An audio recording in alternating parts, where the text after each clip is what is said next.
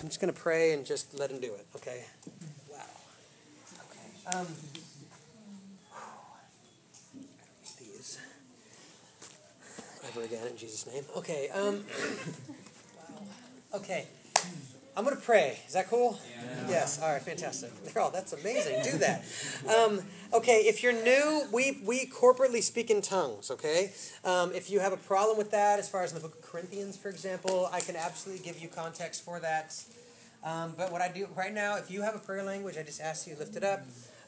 And the reason for that, in a second, is because we have interpretation here. If you noticed, I was up here, and when that African-sounding tongue or whatever showed up, I was like, okay, and I knew what I was praying. So then afterwards, I interpreted it. That's, if when people are speaking in tongues, and all of a sudden you get all this amazing stuff to pray, you might be interpreting it, because that's about as simple as it gets. Okay, we spoke on interpretation. Okay, you're up. No, I'm kidding. Okay, so but I'm just saying that's what we're doing. And so when we're leading worship or when I'm preaching and I ask everybody to speak in tongues, what I'm doing is I'm actually asking God, what do you want to say?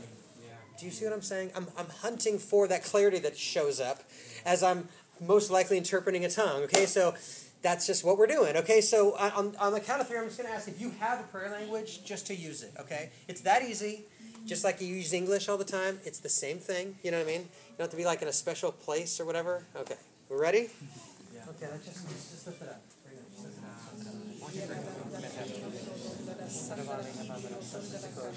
Loud. It's hard to interpret something that's whispering across the room. Okay, yeah.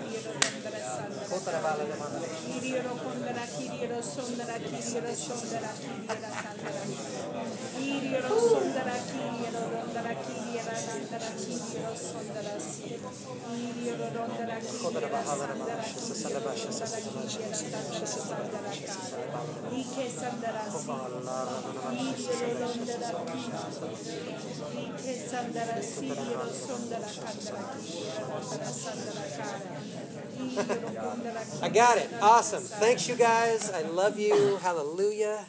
Okay, I'm going to pray and I'm going to jump in, okay? Because, I now know which one to start with. Okay. Oh, okay. Lord Jesus, I thank you that you're never motivated by need. You're always motivated by faith and motivated by your implanted word. And so, God, I just thank you in advance for how you deconstruct the plans of the enemy, how you just make it moot, and how you just you make the enemy not even the point. Hallelujah. And that you bring us back to who you are and the greatest source of joy and freedom and peace and belonging and family and surrender. And so, God, I ask today, right now, at this very moment, that you would separate bone from marrow, that you would begin slicing meat. You begin just cutting, just dividing the word of God, dividing your word for us today. In Jesus' name, may you cure us of whatever needs to be cured. Amen. Amen. Wow. Okay. Last Saturday, that was awesome, right? Yeah. Okay. Wow. So good. Okay. If we get around to it, I want to transition into testimony from last Saturday. There was a lot of people that got whacked last Saturday in a big way. It was really huge. And what was happening last Saturday, I want to touch on this a little bit. God started showing up as bridegroom. It's a huge deal. Like, when he romances his betrothed, it's a whole different situation than when a father is sitting you on his lap, or a king is making a decree. You see what I'm saying? Or when a priest is making intercession. You know what I mean? Or the counselor is giving you like a piece of information. Do you know what I mean? Man, raise your hand if you've ever been like desperately in love. Raise your hand high. It's okay. Hi, no, just keep them up. Keep them up. Just put your hand up if you've ever been desperately in love. It affected how your appetite. It affected all sorts of stuff, right? Okay. Wow. Okay. You know what it's like to work for somebody. All right? I mean, if you've never had a job, well, it's probably coming your way. you live in America. And so, and if it's not, well, hallelujah. If God brings you one out of like a million, okay, fantastic, But when you work for somebody, one of the hardest things to do when you have an employee is to get them to understand the vision of the business or whatever it is, You know what I'm saying? Like you go to a restaurant and your server will have no clue what they're doing. And what I don't mean like they don't know where the forks go. They're like, can I help you? Okay. And they're like, that smile just dropped the second after they're talking to you. They're stressing it up like, okay, we're doing this. And like what the restaurant would like is people that actually enjoy people to serve them. You know what I mean? Like maybe that person needs to be like a computer engineer or pick peaches somewhere, but they're probably not in the right spot. You know what I mean? Okay. Okay, 3 of you think that? Fantastic. Okay, fantastic. Okay. Just letting you know, if you're new, I like some amens or like whatever, don't throw anything, but, like, I'm in. I grew up in Oak Park, okay? Like, if you got some amen or something, if you don't know what that means, I grew up in an all-black neighborhood and, that whole thing. It just hook me up, Okay, I just want to say that. It's okay, Yeah. It's like, if you're chill, okay, chill, but for crying out loud. Okay. We're still alive, right? Okay, good. All right, now, what happens is when you're hiring people, believe it or not, I'm going somewhere here. Believe it or not, I'm actually talking about him romancing us, but you guys know what I do, okay? If you don't, this is what you get. So it's going to seem like a full-on, most random rabbit trail, and somehow it's going to show up into what we talked about. Just bear with me here. When you hire somebody, it's really hard to get them to do what you would do. It's really hard to get people to just grab the macro vision of the situation instead of getting caught up in the microcosms of everything. And the people usually, if they never had work experience and you get them to get a job, let's say they got a job at a restaurant. And they're like, I don't know what to do. And you're like, okay, great. Fold these napkins. They fold the napkins, then stand around. You're like, okay. Well, we all do it. It's just funny. And then they're like, you're like, okay, dude, you need to go clean off those tables over there and get the dishes to the dishwasher. Okay. And they clean off the dish, and they give it to the dishwasher, and they stand there. Well, eventually they'd get fired. You know what I mean? Like, it's just not going to work. But because we don't get fired in the kingdom, it's not like Jesus is like loving us less or whatever. But this is what happens. When we are workers, when we're working for someone, we tend to do the one task and then stop. We're afraid to overstep our station because that's a real concern. If we're a worker, then we don't want to overstep our boss. You know what I mean? Yeah. Okay. But when you're a lover, when you're a wife or a husband, when you're in love, what happens is you don't have to ask the person what they need. You're constantly thinking about it. Right. You're constantly wanting to bless them. You're constantly wanting just to be with them. It doesn't even matter the reason you're with them. You just want to be with them. That'd be kind of weird if you needed a reason to spend time with the one though you were desperately in love with. You might not be desperately in love, And so, really, like, that overwhelming thing where you don't even want to eat food. Like, you don't even care. You're living on like an ounce of food. 3 days later, everybody's like, you doing okay? You're like, great. You're so stoked, And they call you and you're like, you see their number and everything lights up and your adrenaline starts pumping, the endorphins start going up. You're like, hey. You're like, okay, keep it cool, Hey. But you know what I'm saying, like that thing, And so what happens is Jesus calls himself our bridegroom. Do you know how you're the body of Christ? You're actually one with Christ. He's the bridegroom. We're the bride. We're called the bride of Christ. The Spirit and the bride say, come. I mean, this whole thing, like, there's a huge chunk here. It's a big chunk of the kingdom, and it is, well, it's maddening in one sense because love sometimes will do that, and it makes you feel kind of like fuzzy, and it gets you like all kind of clumsy, and you start saying stuff that doesn't make sense, and because that's love, at least that's being romanced. It's a better way to say it. That's being romanced. And so what I want to say is that God himself is doing that now. He's showing up in that in greater and greater ways. I'm having more and more people inside Kairos call me and be like, can I meet with you? I'm like, sure, what's about? I'm having strange occurrences. Like, they're saying stuff like that. And I'm like, okay. And they're like, Jesus loves me. I'm like, okay. Great. You know, that's a song. Other people know that too. And they're like, yeah, there's other things happening. I'm like, okay, what's going on? And so I don't want to necessarily just say names because I don't want, you know what I mean? It doesn't matter. But there's people here. And they, I met with them. And they're basically like, Jesus won't leave me alone. It's about the best way to put it. But not in like a scary, like science fiction way, but more in like everything they're doing, they're more aware of how much they're loved than anything else. Yeah. Like more than their breath coming out of their mouth, more than the lights around them, more about even their location, more about the problems in their life, more about than anything else, they know they're loved. And I'm talking like dogged. Like if someone behind you was like, I love you, I love you, I love you, I love you, I love you. But it's the one that you're desperately in love with. Because that'd be annoying. But if you're desperately in love with them, it just keeps coming. Like you're like, ah. Every time they say it, it's like, ah.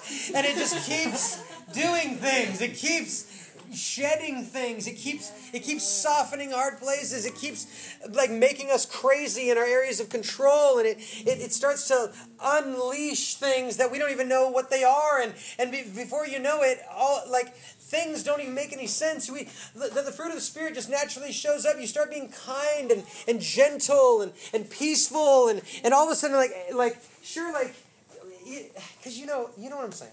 That romance, it seems like it doesn't even work in daily life.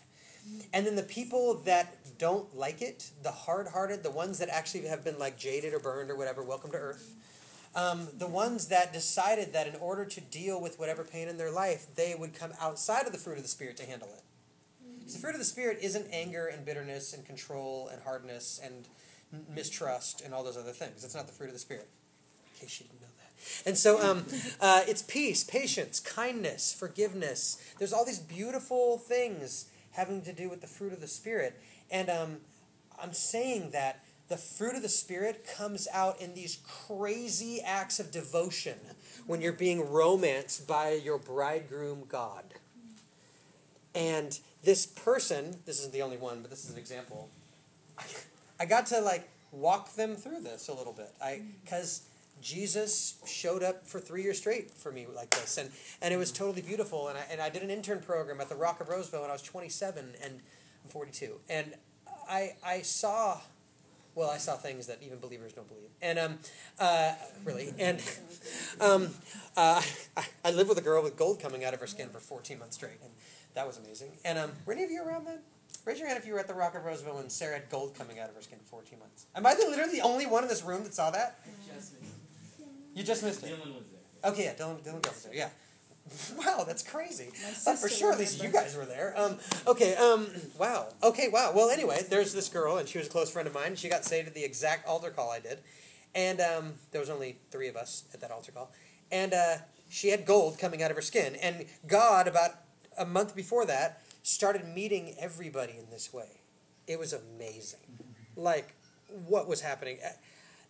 The girls in our intern year, God kept telling all of them in their dreams, like in all these different beautiful imagery dreams, and even open visions about how they were his rose, and how the fragrance of their affection was just making him swoon, and Song of Solomon became like the book of the year, and they're just reading the song. There would always be some, like one of the intern girls, you'd pass by a park and she'd be under a tree crying, like reading the Song of Solomon, and they all like bought like rose applique, and like they're like going in thrift stores and finding all the shirts with roses on them, and they had jeans with like roses down the side and roses everywhere, and then check this out, then people that didn't even know this was happening all year would randomly have all these roses they didn't know what to do with, so they'd bring them to the intern house. And so these girls' rooms were just lined with roses, just all around everywhere. And then God started showing up in crazy miracles, where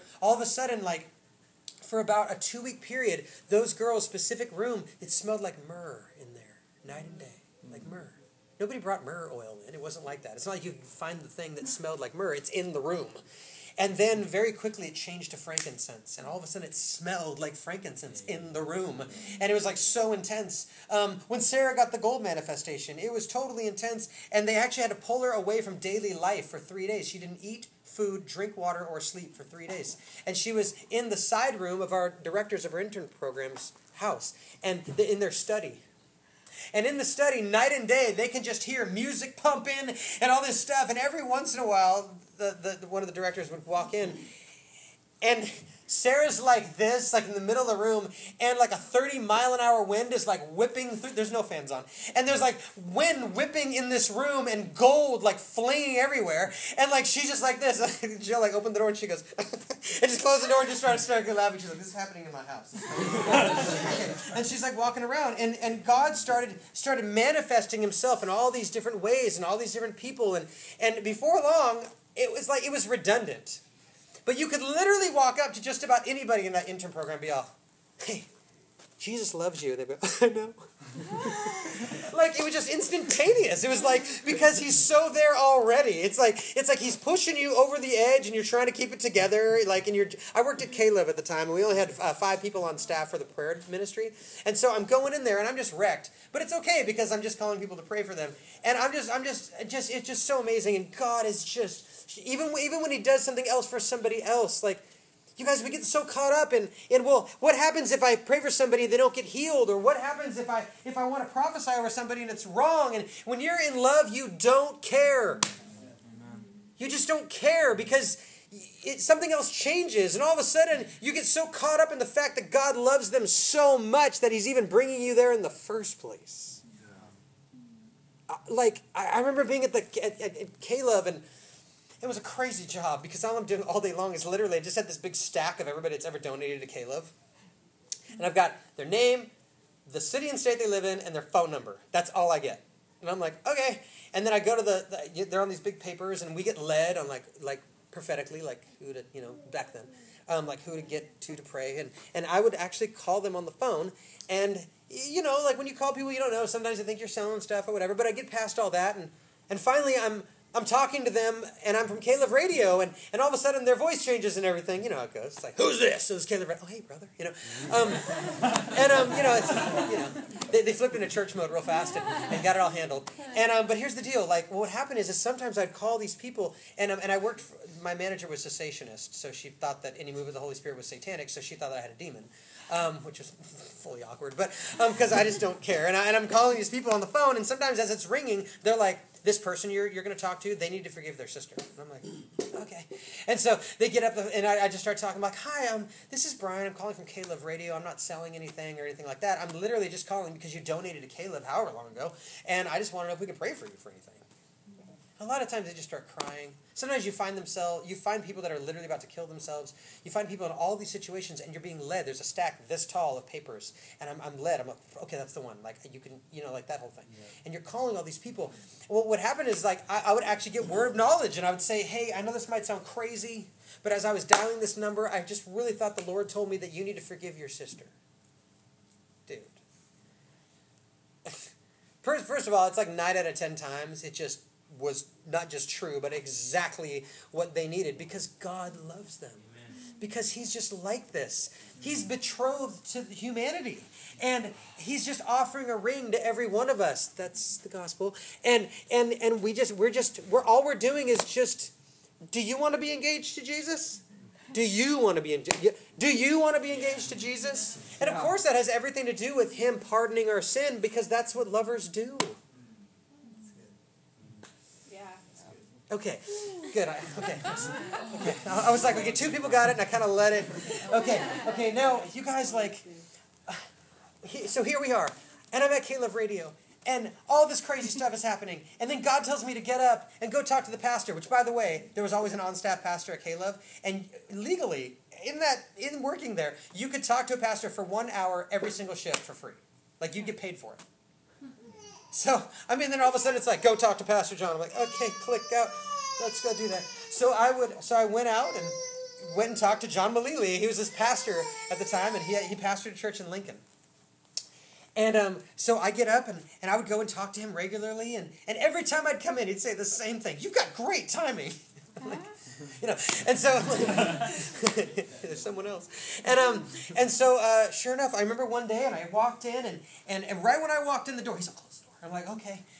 And he's like, okay, don't worry about it. I have my friend. He's a prayer warrior, and we're going to just storm the gates right now, and hangs up. And I'm like, what are we talking about? He said, just start speaking in tongues. I'm like, okay. And so I'm in K-Love Radio, like pacing. I have no idea what we're praying about. And we're like pacing the floor, and he's just like, storming the gates of heaven, like, God, that you would rescue her, and that you would raise up her authority. And as he's praying, he's not giving me any details, they're really general prayers, like I just said. And I'm like, okay. And all of a sudden, I start getting this information. And I'm like, oh crap, this has something to do with Satanism. Okay, there's danger involved right now. There's physical danger involved at this very moment. I'm getting this, not from what he's praying, I just know. I'm like, okay, so he starts speaking in tongues. And I'm like, right now, I just come against any lie that there's anything more powerful than you, and that the satanic church and the deception therein, like their self-worship, like they would just have no power and no authority here because she would know who she is and the whole situation, okay. Well, then he starts looking at me all funny. I'm like, man, I better be right. And then, and then I start speaking in tongues, and he starts praying, and his prayers get more specific now. I pray for, I forget her name. I forget, that man is in her house right now, and he's her old, say, what he used to be to her, and this whole thing, and God, I just pray that she knows she's forgiven for all the rituals that she's done, and and I'm like, okay, I'm right. And we keep going, and we keep going back and forth. Well, finally, we're done. And he goes, dude, can I call you when I need to pray over people? And I'm like, okay, but he called last time. This time he called me in here. He literally told me to come in and this whole thing. And as that was happening, there's this whole other thing happening where I can picture her rightful groom in the room with her, protecting her. In the spirit, there's a legion of angels, and he's like, don't you dare. Now we find out what actually happened. This is literally what happened right before I got in the room.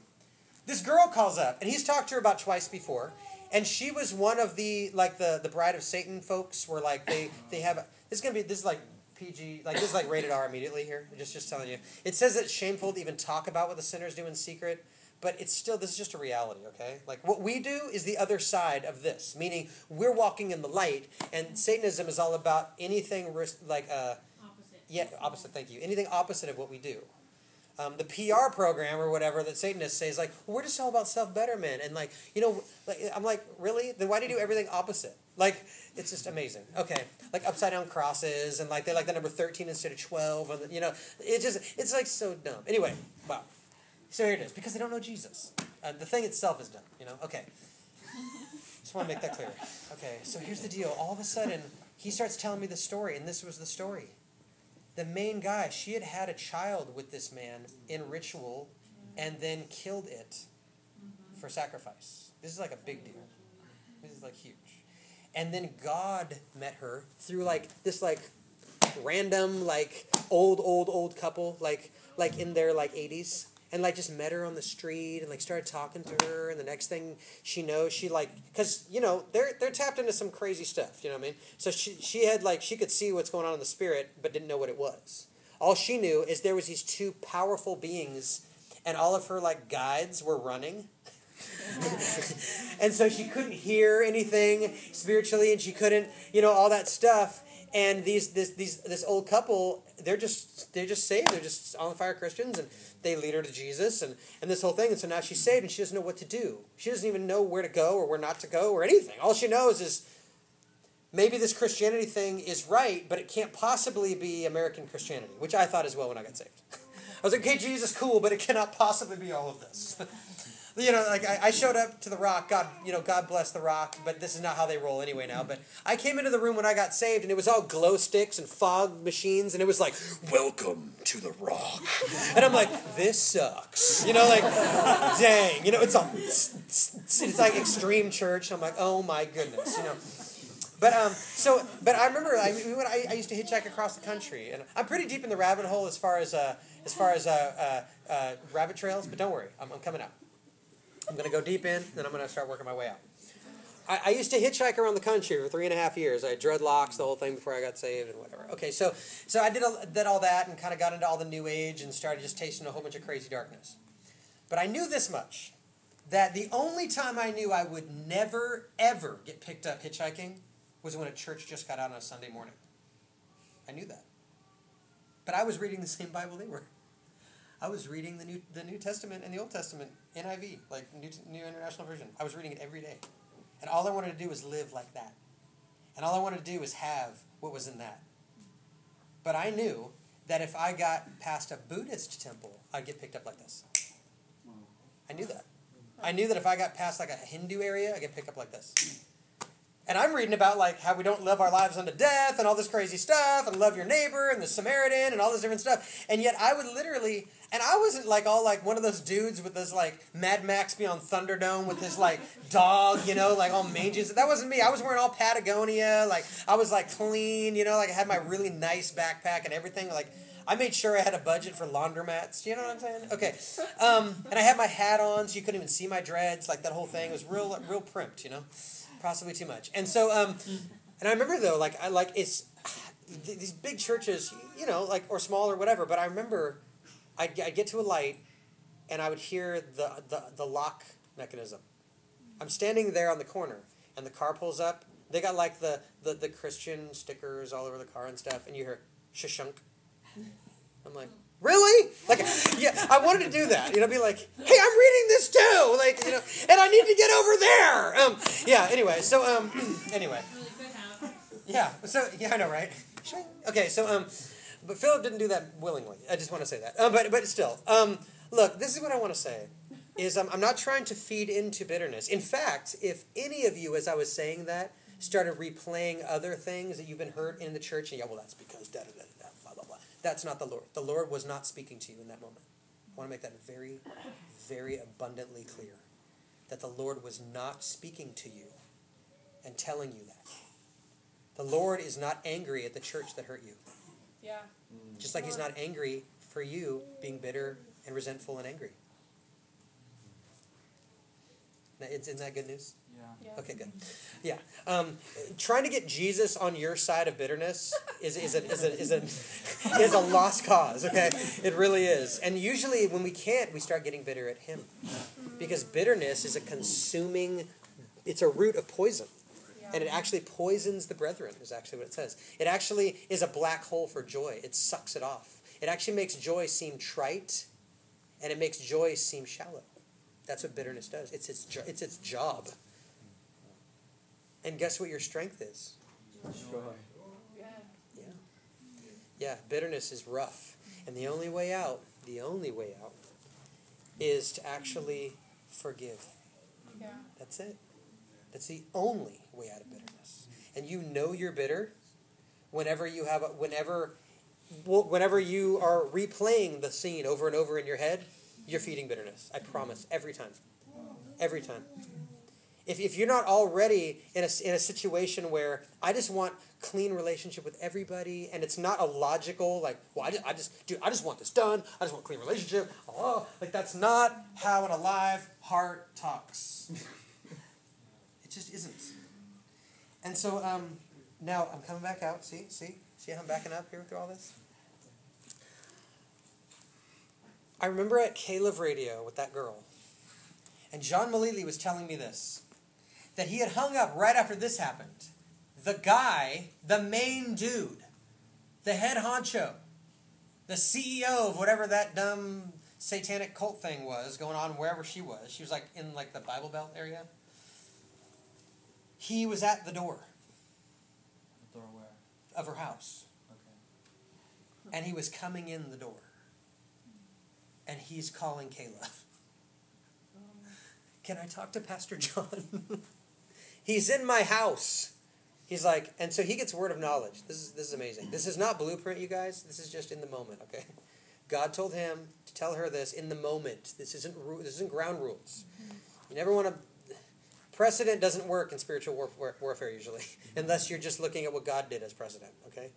Not what you're supposed to do as ritual or whatever, okay? But this is what God told John to tell her. Take the Bible, and I want you to throw it on the ground. in front of you and him and ask him to step over it. Now, he better be right. You know what I mean? Like, this is next level. Okay, these are murderers. This isn't just like a dude that has a theological question. Do you see what I'm saying? Yeah. Yeah. He's not hoping to get into a debate about, like, the virgin birth, okay? He's not, it's not free will versus predestination. He wants to kill this woman, okay? This is a huge deal. And John tells him not to call 911, not to flee out the back door, but to grab her Bible and throw it on the ground in front of him. And so she goes, okay, and then what happens? Well, he's not going to step over it. And then after that, pick it up and ask him if he wants to read something from it. I'm not kidding. This is literally what he tells her to do. And then she's like, okay, well then what? And she's all, you'll know after that. And she goes, okay. And then that's right when I walked in the door. And don't worry, I got my friend here. He's an intercessor. And then hangs up on her. And that's when I was in the room. But you guys, this is when Jesus himself was telling me every day, I will never leave you nor forsake you. I won't steer you wrong. Like, just be with me. I'm the center of your joy. I'm the center of your life. I'm the center of your love. I'm the center of everything you need. Right? And so this is what happens. All of a sudden, I'm in this room, and then he starts telling me this story. And I'm like, really? He's like, dude, everything's going to be totally fine. And I'm like, okay, great. And I'm like, you need anything else? He's all, no. I went back. Next day, of course, I'm in his office. I'm like, what happened? She called him like 30 minutes later. She's like, I can't believe it. Because she's been under bondage. She was like a little girl into this whole cult thing. And he's been like the dude. Like everybody fears him. Like the police fear this guy. And sure enough, she's like, I can't believe it. I did exactly what you said. I threw the Bible down. And he goes, what's happening? And she's all, step over it. He's all, no.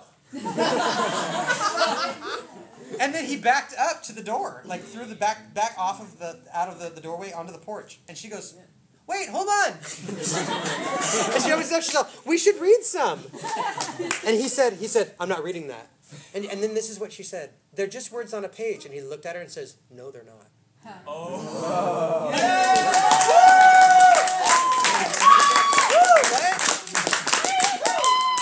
So then she walks him all the way out to the sidewalk and says, you can never come back here. And he turned around and ran. Now, look, you guys, like, that doesn't make any sense, okay? Like, there's nothing that makes sense there. And I've been in situations kind of like this, where you kind of hear about this stuff, but this isn't the daily. And all of a sudden you find yourself in a situation, and God's telling you to say and do certain things, and you do them, and all of a sudden you have a story that half the believers don't believe. Like that. I've been in a couple. I've been in those situations where you're in the middle of it, and it's surreal. You're like, dude, I've straight up read about stuff like this. Like, I was cheering when I heard the story. I'm in the middle of it. Like, I'm the guy right now doing this. And the whole time, here's Jesus. The whole time. Oh, yeah, by the way, the girl, she found a church. Totally amazed. She moved out of the town. I think they even, got her, protective, name change stuff or whatever. But her first church she went to, he's all, just find a church. It's got a cross on it. You're good. Oh my God. 3 weeks later, he's like, but call me and let me know, So she calls back. She's like, I found a church. She's like, cool, tell me about it. She's like, well, they pull out snakes. And he's all, get out of that church. She's like, it has a cross on it, Anyway, there's a denomination called Snake Handlers, and they look at that, the Great Commission, when it says you'll pick up serpents and not die, which means you'll be dead. And so they take up live rattlesnakes and hold them up and stuff. And if you get bit, you didn't have enough faith. It's just rough. I know. Come on, you guys. I mean, this is what law does eventually. It gets that crazy. Okay, so all right. Out of context. Yeah, thoroughly out of context. So, but law loves things out of context. That's what law does. And so, yeah. In fact, you can quote me on that. Law loves to take anything of God and bring it out of context. Absolutely. I'll say that right now. Okay, it's good. Okay. You can quote Ruth on that, actually. And so, yeah, Ruth Utica. Law will always take anything from God out of context. Okay, easy. All right, now, here's what happened. Through that whole situation, I'm at Caleb Radio. I'm driving around my wannabe Vespa, all over Roseville. It's top speed at 28 miles an hour, so I have to be in the bike lane. I mean, And what God had done is he did this. He's like, there are things that are hindering you from receiving me. And so I was like, whatever that is, I want it out of my life. And he goes, you care too much about how you dress. And I was like, okay. Now, I was a skateboarder. I wasn't like Versace or something. I wasn't like Italian suits. I was on the other end, okay? I got saved with a yarmulke on, okay? Like, I would always have like work pants on and poofy skate shoes and like tight t-shirts. And I was all really picky. You know, I wore like derbies and like Pendletons, you know, and that whole thing. If you don't know what that is, great. And so, yeah, you don't need to know. Okay, it just really anal about how you dress. And so, and I remember when I got saved, Jesus said this to me. Jesus said this to me. He said, I want you to, now this sounds like law, but he didn't say forever. He just said for a season. And sometimes God will ask you to do something that looks like law for a season. But he'll always tell you, he'll always give you a feeling of why. Not like, well, this is the only thing I can do. That's probably not the Lord, okay? He'll say things like this: I want more of you because I love you. He'll say things like that. That's how you know it's him. He's never accusing, he's never desperate, and he's never in an emergency mode. It's good to know. It's good to know. Did you know that? Okay. I could show you scripture to prove it. Okay. Now, here's the deal, just if you need it. Okay.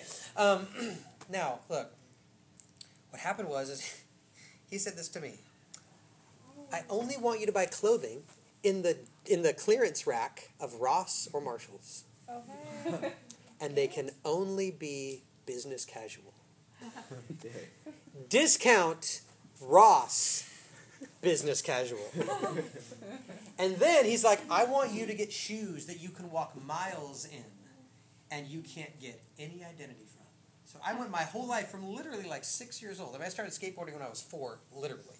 My grandpa put me on a skateboard when I was 4. I don't remember not riding a skateboard. I mean, I don't know, but I'm just saying. You know, okay. Yeah. And I was very unhealthfully idolization, worshiping skateboarding. Might sound totally crazy, but that just wasn't what was going on. Now, here's the deal. I'm in Davis one day, and I don't even know what I was doing in Davis. And I was in Davis, and all of a sudden, he's like, I want you to buy a pair of shoes in there. I go in there. It's this comfort shoes place. You know, comfort shoes. You know what I mean? Like, yeah. They're comfort shoes, okay? And to be honest with you, comfort shoes now are way cooler than they were 15 years ago. They're still not that cool, but they're way cooler than they were 15 years ago. Everybody, they're like, when I walked up into the intern program the next day, they're like, grandpa shoes? Like, that's exactly what they were saying. You're wearing grandpa shoes. I was like, I know. I've got my, like, slacks that are, like, pleated that are not really fitting too well because they're clearance from Ross. And I've got my, and then he told me, I only want you to get a haircut in one place. I'm like, where is it? He's like, I'll show you. Okay. I'm driving around, I'm, like, off a winding way, and there's this, like, Korean dude. It's like, haircuts, $7. I'm like, great. I go in there, he only does one haircut. I'm serious. He does one haircut. That's it. And no matter who you are, you're going to get that haircut. And that's what I got. I got that like Korean military thing. I'm not kidding. So I had the Korean military thing, the comfort shoes, the polo shirts that is like the irregular, you know, because it's the clearance rack of Marshalls.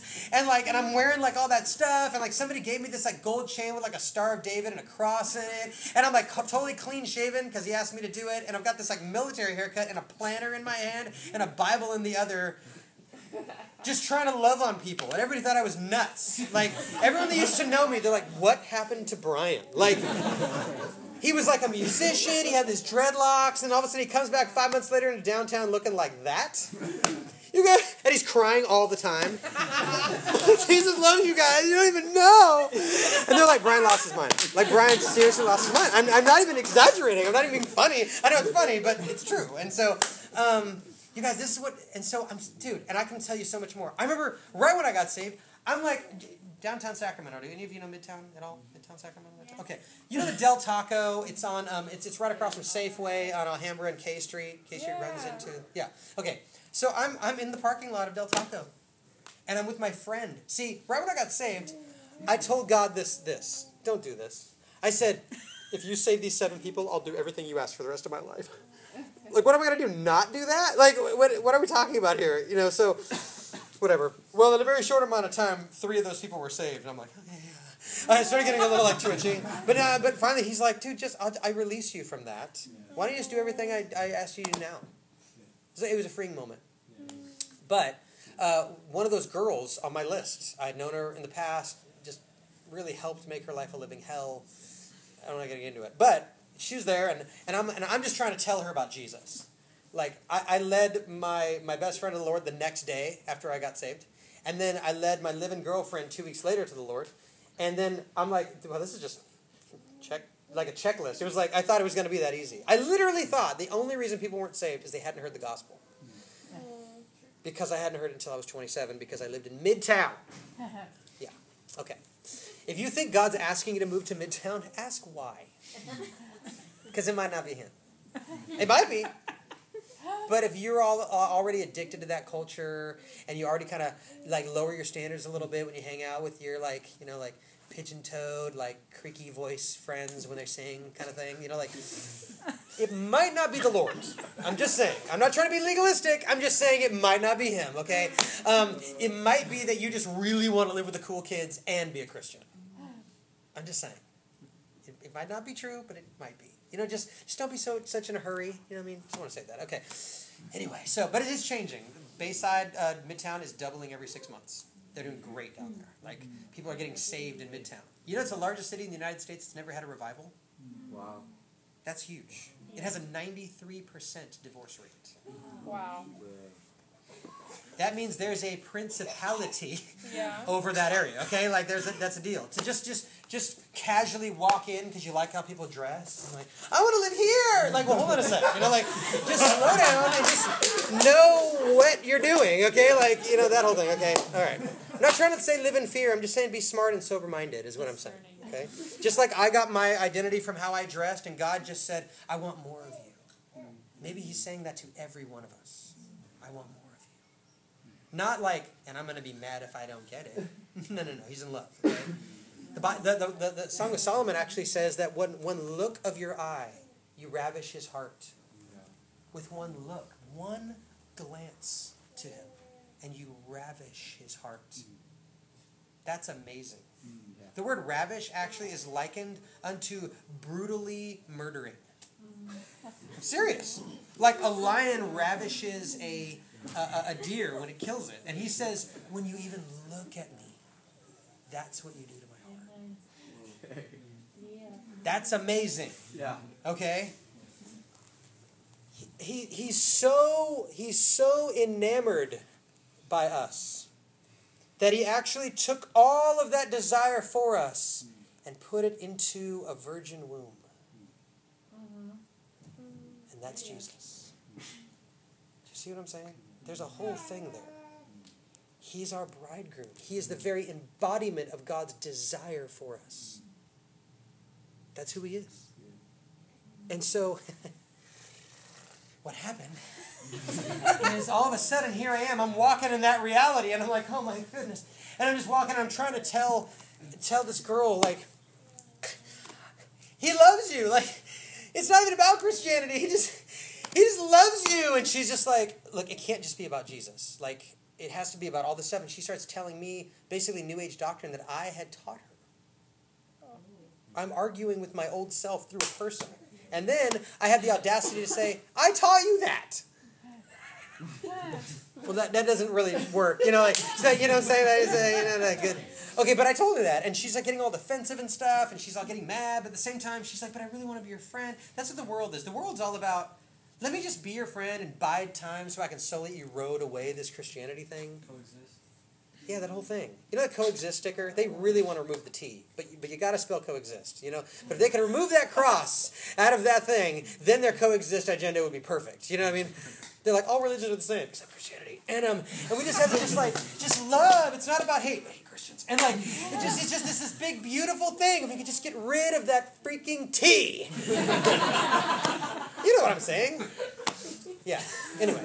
Because they don't have an alive heart. You have a dead heart. If you're still at war with God, then you have a dead heart, which means you're always having to fill it with something. That's how it works. But once you have an alive heart, you've heard me say this the last couple of weeks, when you have an alive heart and like you've been awakened by Christ and then you go back into sin, it doesn't work. Because you can't shut off something that God has resurrected. It's just alive. It's beating and it can never be put to death ever again. You will always be alive for the rest of eternity, and there's nothing you can do about it. And so you try to sin. That's why the people that go back to sin from the church usually go straight hard and fast. because they're trying to turn this off and they can't. Wow. It's amazing. Okay, now. Yeah, wow, exactly. Okay, he's like, dude, I thought that was amazing. How about y'all? Okay, so now here's the deal. I'm in the parking lot of Del Taco, and I look over, and I've only been saved for like maybe 3 weeks. And I look over, and I see a demon on this dude. It's on his shoulders, and he's got his hands inside this dude's head. And I know what it is, too. It's a spirit of drunkenness. I know it. It's alcoholism. It's a demon of alcoholism. And I see it, and I know what it is, which is crazy, because it doesn't have words on it. But I knew what it was, because God's telling me this stuff, because he loves me. And guess what? He loves this guy. And all of a sudden, I'm like, oh, my goodness. And I walk up to this dude, and I'm like, I told the girl, I almost said her name, but I told the girl, I was like, okay, I'm going to go do something crazy. Look, just hold on. She's like, okay, so she stands over by the car. This is like at Del Taco, like on K Street in Alhambra at night. And I walk up to the dude, and there's these two guys. And the one guy has that thing on him, and the other guy has things around him, is about the best way I could put it. But they're like really intense. But I was like, whatever, it doesn't matter. All I was focusing on is the one that was highlighted. And I went right up to the dude, and I was like, hey man, you have a demon of alcoholism on you. And I'm wondering, could I pray for you, and then you can get free? Do you want me to do that? And his friend was like, don't listen to him, man. Don't listen to him. And the dude's backing up away from us. And he starts circumventing us about 10 feet around us, but won't come into the perimeter. Don't do it, man! Don't do it!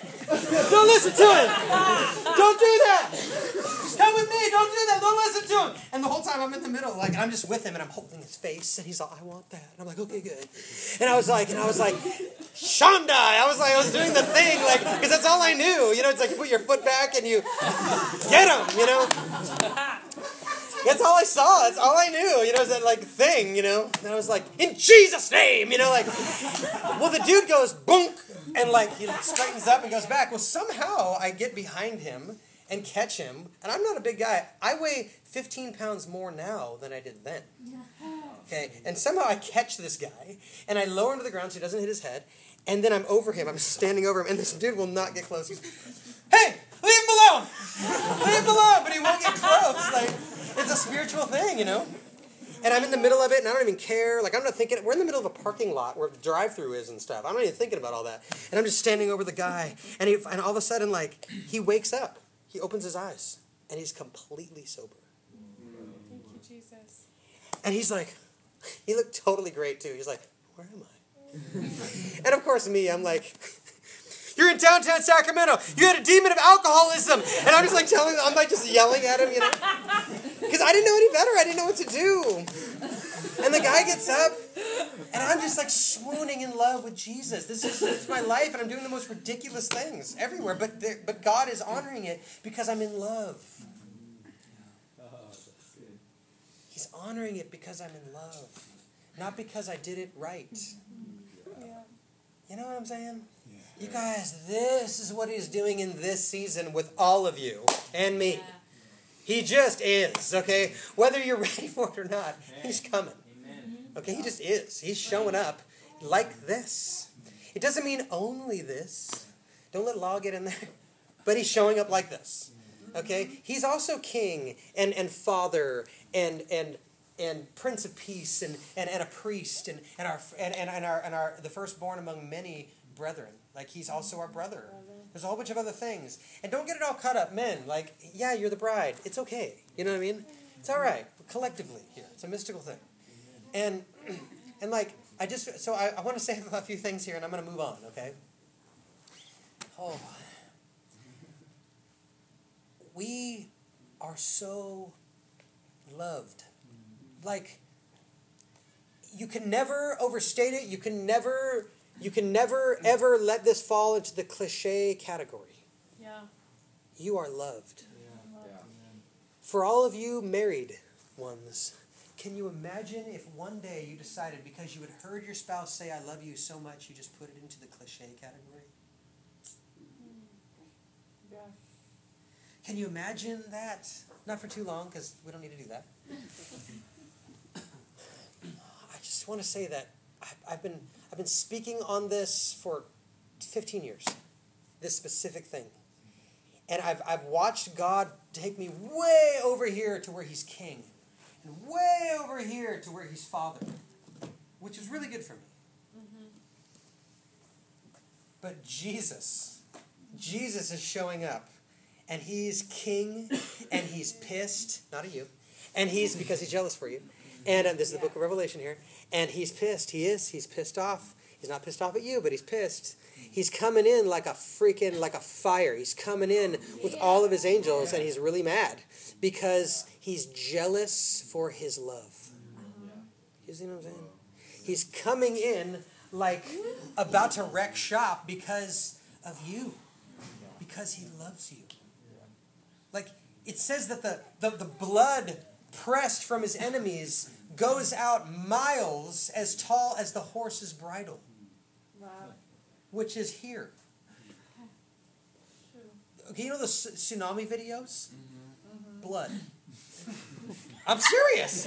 I'm not even exaggerating. I'm saying that's exactly what the Bible's saying. It's really intense because he's pissed. Now, what's interesting is when we don't know how to marry those two, we try to only pick one or the other. Well, as a human, you can't be both. So let's just say he's never mad. No. He's beyond mad. Okay, he's full of fury and wrath. But not for all of his betrothed. He's not coming to condemn you or judge you or in any way, shape, or form have you recall any of your sin. That's not how this is working. That's right. That's not how this is working at all. And this has nothing to do with you telling anybody they're not saved or saved. Just slow down, okay? Obviously, God knows what he's doing. The best thing we can do is to revel in who he is and share the perfect gift. That's it. Revel in who he is. Share the perfect gift. And so, when you're desperately in love, you want everyone to know it. At least you might want to protect. Some of us, you're protective or whatever. Well, I don't want anybody to. That's not what I'm talking about. I'm talking about a pure heart, and I'm talking about a heart that knows it's protected, so it doesn't have to protect itself. Yes. I'm talking about a pure heart in love here. Okay, you want everyone to know your lover. And the more pure and the more beautiful and the more potent and the more life-changing it is, the more you want people to taste it. Yeah. Period. And that's just when you're in love with a person. How much more God, who is available to everyone, this exact same thing. This is huge. This is the heart of evangelism. Instead of, well, you got saved, go get 5 more. What? How about, if you're just so much in love that you just want everyone to know your lover. That's it. And all of a sudden, sure, you're nervous to talk to people, and you don't care. You don't even care. You're in Safeway. You're like buying potato salad or something. I mean, if you like that thing. And you're like, potato salad. Okay, and so you're buying some potato salad or a mimosa or whatever they sell over there, and you're like, and you look over, and all of a sudden, it's just this whole other situation. You're overcome with his emotions for something outside of you. Sometimes a person, sometimes a country, sometimes a situation, but you're overcome with his emotions for it. One of the most dangerous and most mystical and crazy experiences you can have is when you start asking God to give you his emotions for things or people. That's intense, man. Yes. Okay. Really. Okay. No. I know it's intense. I did that for a year. And so it's very intense. And so what happens is all of a sudden your heart starts breaking for people and they don't even know why because they're trying to minimize their pain and trying to harden to it and move past it, but they're not moving past it because they're in it. Yeah. And all of a sudden your heart is so soft. Yep. Charles Finney. Anybody know who Charles Finney was? Charles Finney. Raise your hand. I just want to know. Charles Finney. Okay, so this side of the room and you two. Great. Okay. Charles Finney. Charles Finney was an evangelist. Really legalistic in a lot of ways. He was a lawyer, literally. But he studied law. Okay, but as legalistic as it gets. But here it is. Charles Finney, he led 10% of the United States to Jesus. That's a bold statement. You know what I mean? It's like you get 11 people and Charles Finney led one of them to Jesus. That's huge, okay? Wow. Now, this is in the 1800s, like early to mid-1800s. So here's Charles Finney, and Charles Finney was known as the guy that could convict. Okay, this is just what it was. In fact, that whole tent revival thing was started with Charles Finney's ministry. I mean, everybody else was not really grabbing the heart behind the whole thing. They just get a tent and call it a revival. Literally. Like Creedence Clearwater Revival, that band, was named after a revival taking place in a town called Creedence Clearwater. Anyway, so, really, yeah, it's a great name. Okay, here's Charles Finney, consumed with the love of God. Such a soft-hearted man, and so harsh when he was talking about sin, and so soft and gentle when he was talking about grace. And here he is, he walks into a town, and obviously he was a well-known man, and a prostitute walks up to him and says in his ear something. And he stops, and he just looks at her, and he starts crying. He doesn't say a word. He just starts crying. He feels God's emotions for her. And he just starts crying. He doesn't say a single word. And he just keeps crying. And she's just standing there, and she doesn't know what to do. And this whole situation is happening. And pretty soon, she drops to her knees and gives her life to Jesus.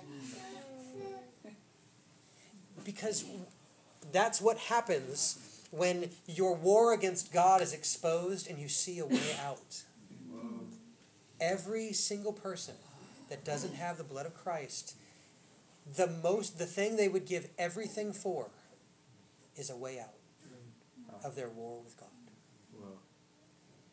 The kingdom of God is like a field that had a pearl in it, and someone found the pearl and they wanted it so bad that they sold everything they had just to get it.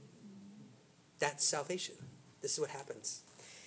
And so what happens is when God is going to he's going to do this. He's doing it right now. When God shows up like this, the works of God, you're no longer an employee. Yeah. The works of God become your benefaction. They become what you hand to the lover of your soul as a sweet smelling fragrance. You feel when you feel his emotions for these things, you're compelled, you can't even afford not to do whatever he wants. Because he's so wonderful. That's what he's doing in this church. That's what he's doing. He's showing up. He's doing it. He's already doing it to some people that have met with me because they're totally weirded out. And all I did was I just let them know. And as I'm talking to them in my living room, one at a time, there wasn't like a group. The encountered ones. No, here I am, just one at a time though. And as I talk, I start talking like this. I start looking up. I start turning into a poet. You know, it's like this thing that happens. And I just try to let them know, like, it's normal. It's normal. It's so normal. It's so rare, but so normal. Please, anything he asks, just run into it. Just chase him. Just every time. You guys, you're called, the call of God. You know what the difference between a command and a call is? Is a call, it has to do with you coming to the caller. The call of God on your life. Ooh. One is an invitation and the other one's an order. Yeah. A call usually happens from far away. And it's an invitation for closeness.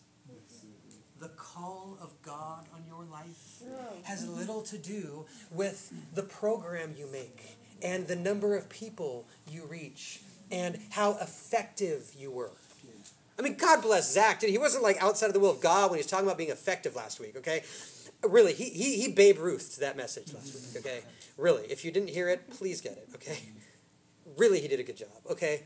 I'm not talking about that kind of effectiveness. You know what I'm saying. You know the counterfeit weights and balances. That God does not like what do you say, something about the weights and balances. He doesn't like it when they're messed with, basically. To paraphrase.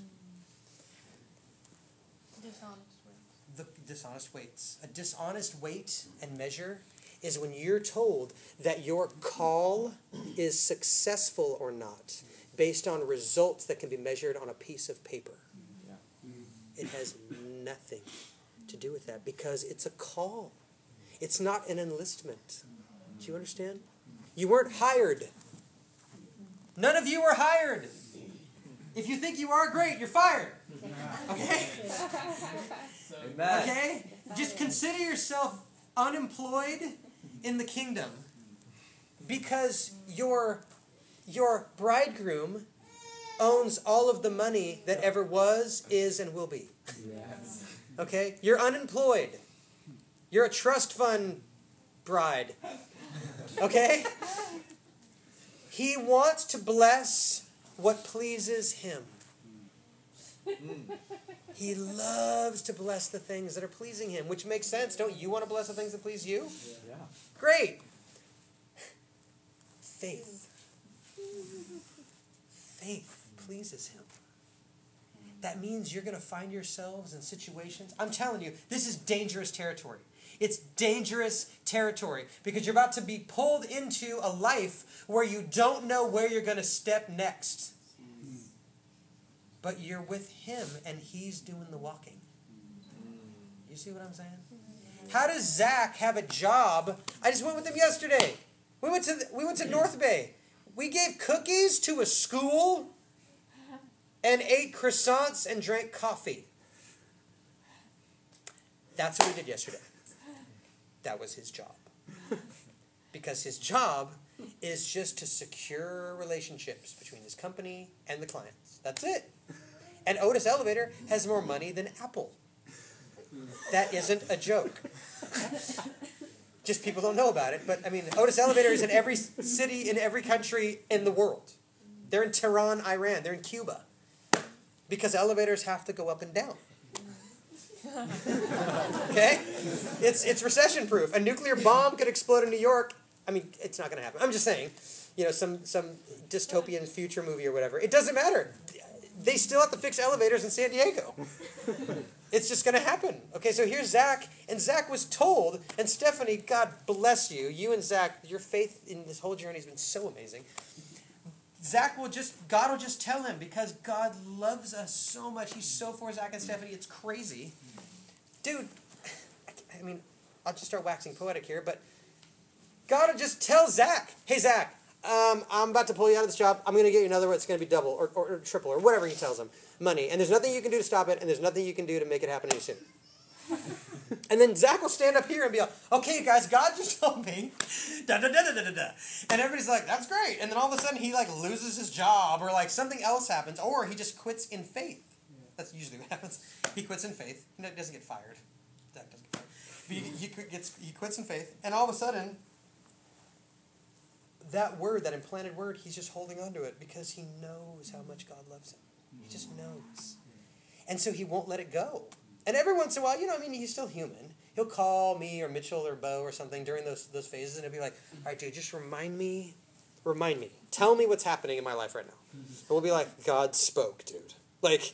We all hear it. We all know. And then all of a sudden, next thing you know, he's got this crazy high-paying job, literally just hanging out with people. He has a $350 food budget a day in San Francisco.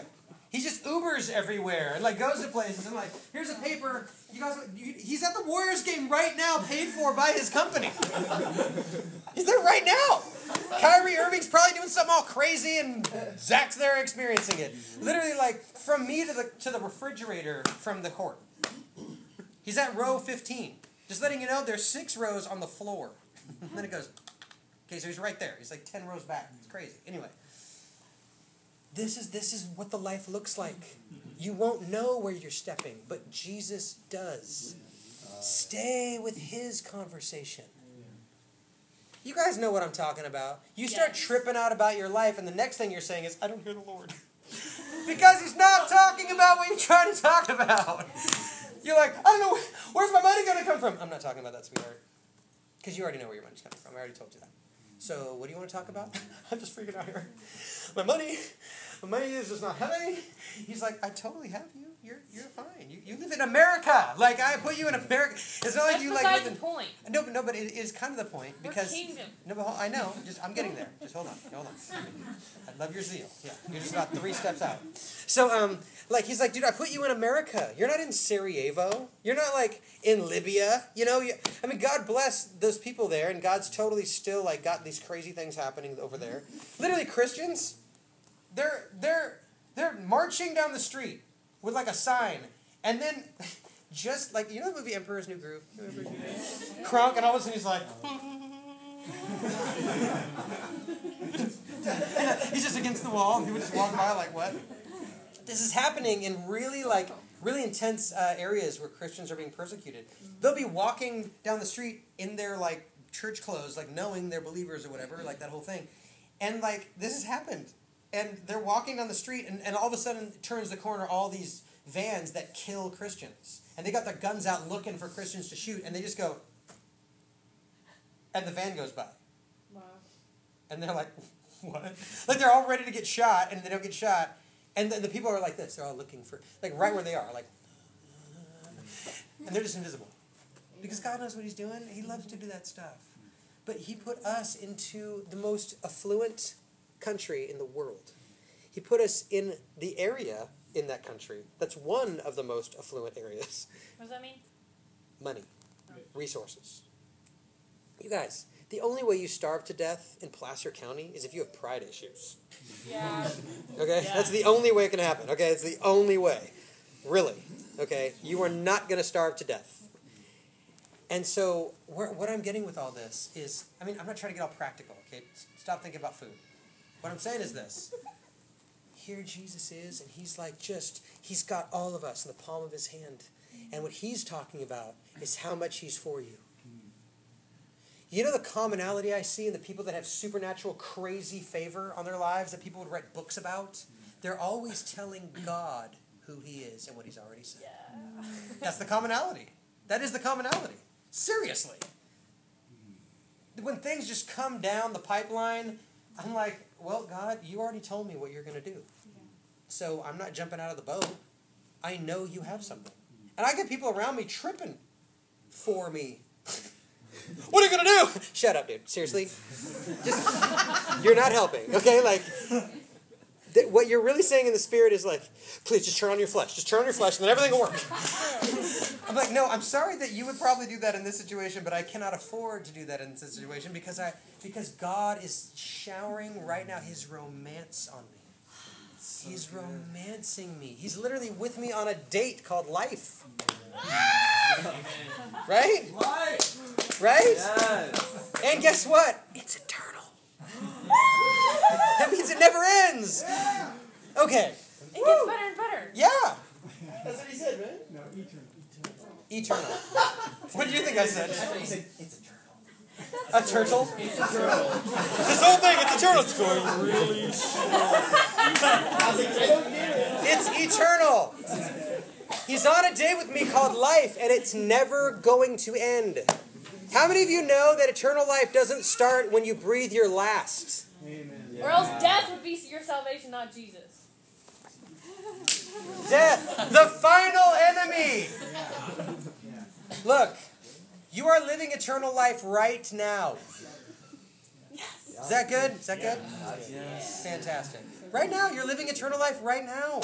Yeah. You have access to everything that God handed Jesus, according to Jesus. Right now. Yeah. Isn't that amazing? And he's your counterpart. He's your bridegroom. Okay? The consummation will happen when he shows up. You know the whole trumpet thing? I talked about this a couple weeks ago. I'm not going to get into it right now, but we'll hit that at the Passover. Okay, so, man, it's already, like, winter. This is crazy town. Okay, so, I guess I should start talking about it now. This year's Passover, it's going to end in a dance party, okay? Yes. It just is. You guys, I'm just going to have to just cut this. So, look, I'm almost, I mean, it's 7:15, okay? So, I have a little bit more, and then we're going to do communion. Yes. Okay. Yeah, so here's the deal. I'm going to try that one more time. We're going to do communion! Okay, fantastic. Yeah, raise your hand if you've been healed taking communion at Kairos. Hi. Okay, this entire front row, fantastic. Okay, right over there, fantastic. Okay, so, yeah. It's great. Man, dude, we're missing so many people right now. It's crazy. Okay, I mean, there's good reasons for it, but literally, I'm talking like 14 people are not in this room right now. I know some of them are in kids, but I'm not even talking about them. What's up, buddy? Okay, so I want to tell you, I have to tell you the story. I was going to tell you it earlier. I'm going to tell you right now. I think Zach told the story. I don't care. I'm going to tell it again. So little Isaac, okay? Little Isaac. Now, I don't know if you know this, but when Isaac was born, he was laughing. And that's what his name means. His name means that. But he was laughing when he was born. That was crazy. And it was Stephanie gave birth in Hong Kong. And you see these two girls, and one over here is like, 1, 2, 3, push! 1, 2, 3, push! And the other girl, not kidding, not joke, not exaggeration, do your best! Try harder! Do it! Do your best! Do it now! Do your best! This literally was happening in front of Stephanie. She's like, can I just have this kid and you shut up? So, yeah. Anyway, so it makes sense why Isaac was born laughing, right? I mean, that's just like, okay. Yeah, that's not a little joke. Okay, so here's the deal. So you guys, this is only a couple weeks ago. Isaac is in the back seat. This is how faithful God is. Isaac's in the back seat of their vehicle here, and he starts laughing. Mitchell, you were there, right? Oh, yeah. Yeah. So he starts laughing. But not just laughing, but blushing and like hiding his face. But nobody's talking about it. I mean, and finally, Zach goes, "What are you laughing about there, buddy?" And he goes, "Jesus is talking to me." And like he's like laughing, and he's like, "There's no way he has this language. He doesn't have language for this kind of stuff." And then Zach goes, "What is he saying?" And then Isaac all laughing, and he's all blushing, and then he starts hysterically laughing. He's like, "He's gonna bless you and mommy so much." And he starts laughing. He's gonna bless you and mommy so much. And he's just laughing. Jesus is talking to me. Jesus is talking to Isaac to just to let him know, like, I'm going to bless your parents so much. The faithfulness of God. Like, what? Like, so many dynamics. You could never exhaust them all. And that's here. Talk about heaven where there's no time. I mean, space gets all weird. I mean, who knows what we're going to experience? But I can tell you this. The romance of ages is never going to end. It's only going to increase and increase and increase. Just falling more and more in love every day. That's the point. That's the point. How could you even insert bitterness into that? How could you even get it in there? I mean, we're tricky. We can't. But I'm just saying, like, but when you're in that spot, you would actually have to remove yourself from that spot in order to start walking in anger, bitterness, unforgiveness, protection, all those things. That's why this is the way out. It's the way out. This is how he heals. At least one of the ways. He loves to do it.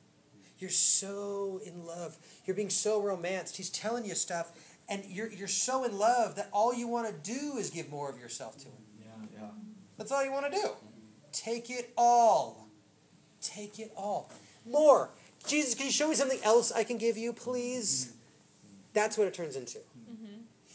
Can I do something for you today? And ironically, once you get there, then he's like, I just want you to rest. We're like, no! Because he's always trying to get to this. He's trying to get to this. He's just layers after layers. He's always just peeling them back and peeling them back. And even right now, like, I know he's doing that. I know that. I know that he's just absolutely just peeling layer and layer and layer off. And you get softer and softer and maybe a little more scared and more scared. Or, whatever's down in there. He never left you. Amen. He never forsook you. And he's the protector. He's the one. And you were supposed to be, for some of you, just close your eyes. Some of you were supposed to be protected. You were. You know you were. You know that was the time that you were supposed to be protected. And the ones that Jesus had stewarded to protect you didn't. And most of those ones that didn't protect you weren't protected either. And it's God's mercy that he doesn't come and melt those ones, some of those. It's his mercy on them. And he's coming now to heal that. Why didn't it happen yesterday? Why didn't it happen last week? Why didn't it happen last year? It's irrelevant. He's doing it now. He's healing it now. Those layers, the deeper they go, he's there. He's there. You have an alive heart. He lives inside of it. He already sees all of it. Nothing's new to him. He sees it all, even the things you won't look at. He's in every single room of your heart. He's in every single layer. Wow. He's already there.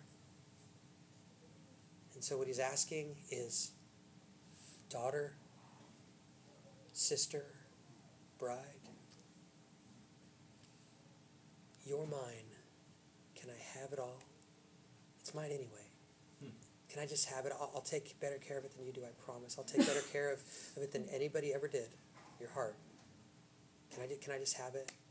I'll always take care of you. It'll never be what it was, ever again. Because it's now me and you. It's not you and them.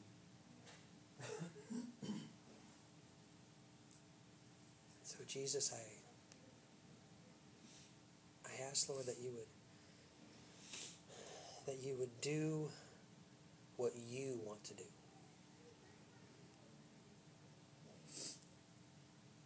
You know, he said this to a friend of mine when she was saved, and I believe he's saying it now. It's totally amazing. But he's saying that I've been here your whole life.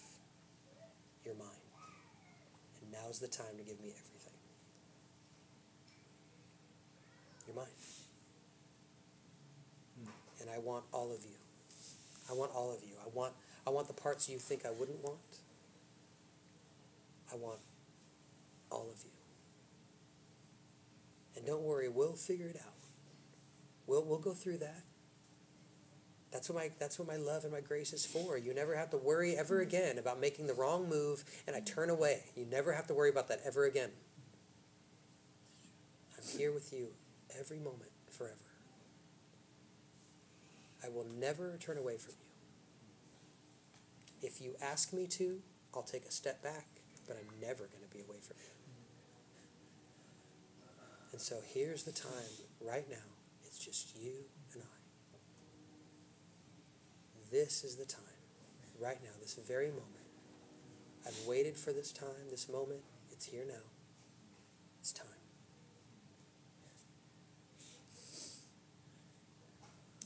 And so I want every single, now this is me again, okay, so I want every single one of you to stay where you are. Where you are, this very sweet, beautiful spot. God is doing things and some people here, and what I want us to do is not talk. I want you to just stay where you're at internally, and I'm going to bring up communion.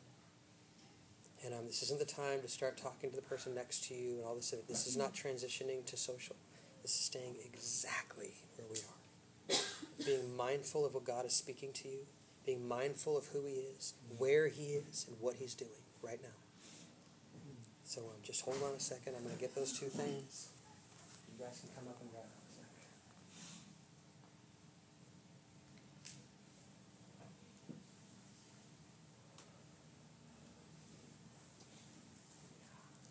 So, without talking or whatever that is, you guys can just come up and grab communion. Okay?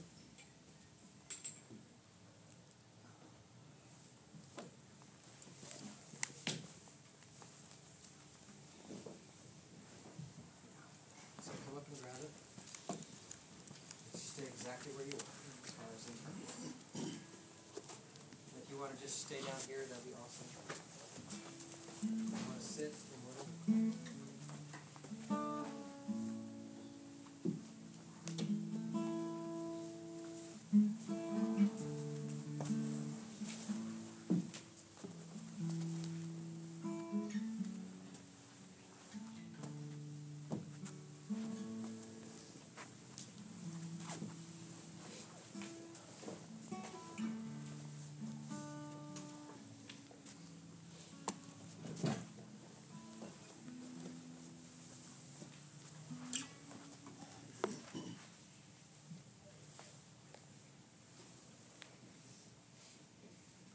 If you don't have communion in your hand, please come and get it.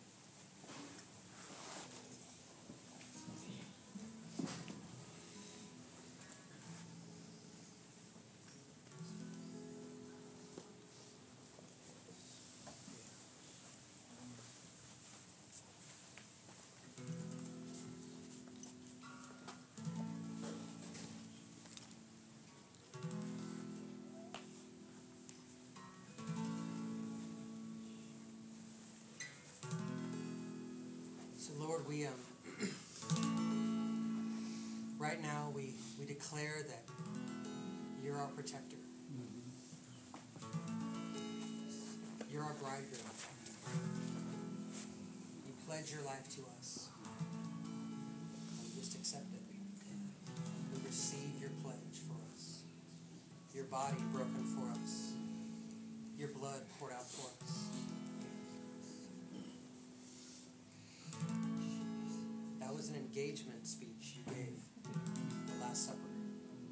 You betrothed yourself to us. And we say yes to you.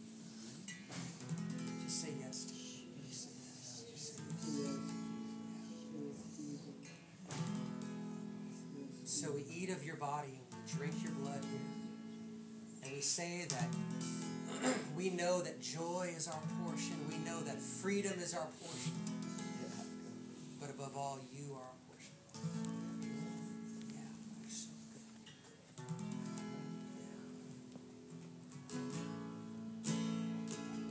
Yeah. So just partake.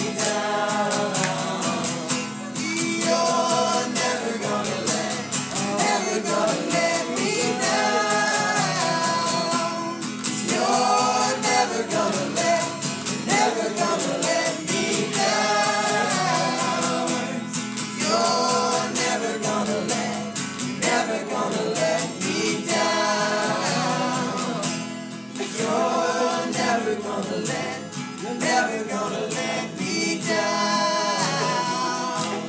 You're never gonna let me down. You're never gonna let me down. 'Cause you are good, you're good. Oh, yeah, you are good, you're good. Oh,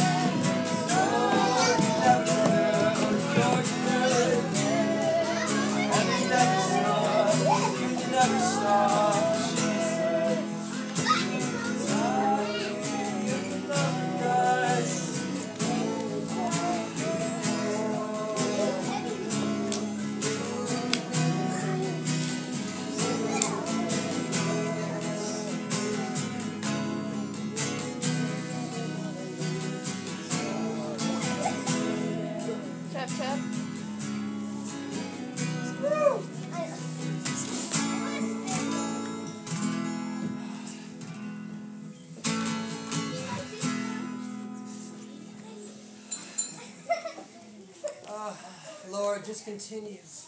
Just continue to woo us. Continue, Lord. Just do it. Just have every part.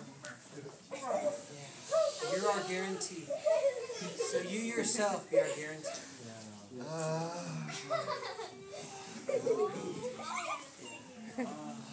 Jesus. Everybody said? Amen. Can we just do something? On the count of 3, I just want you to say that you love me, Jesus. Can we do that? Oh, 3. 1, 2, 3. You love me, Jesus! Woo! Come on. Woo! Yeah, dude. There it is. Job, buddy.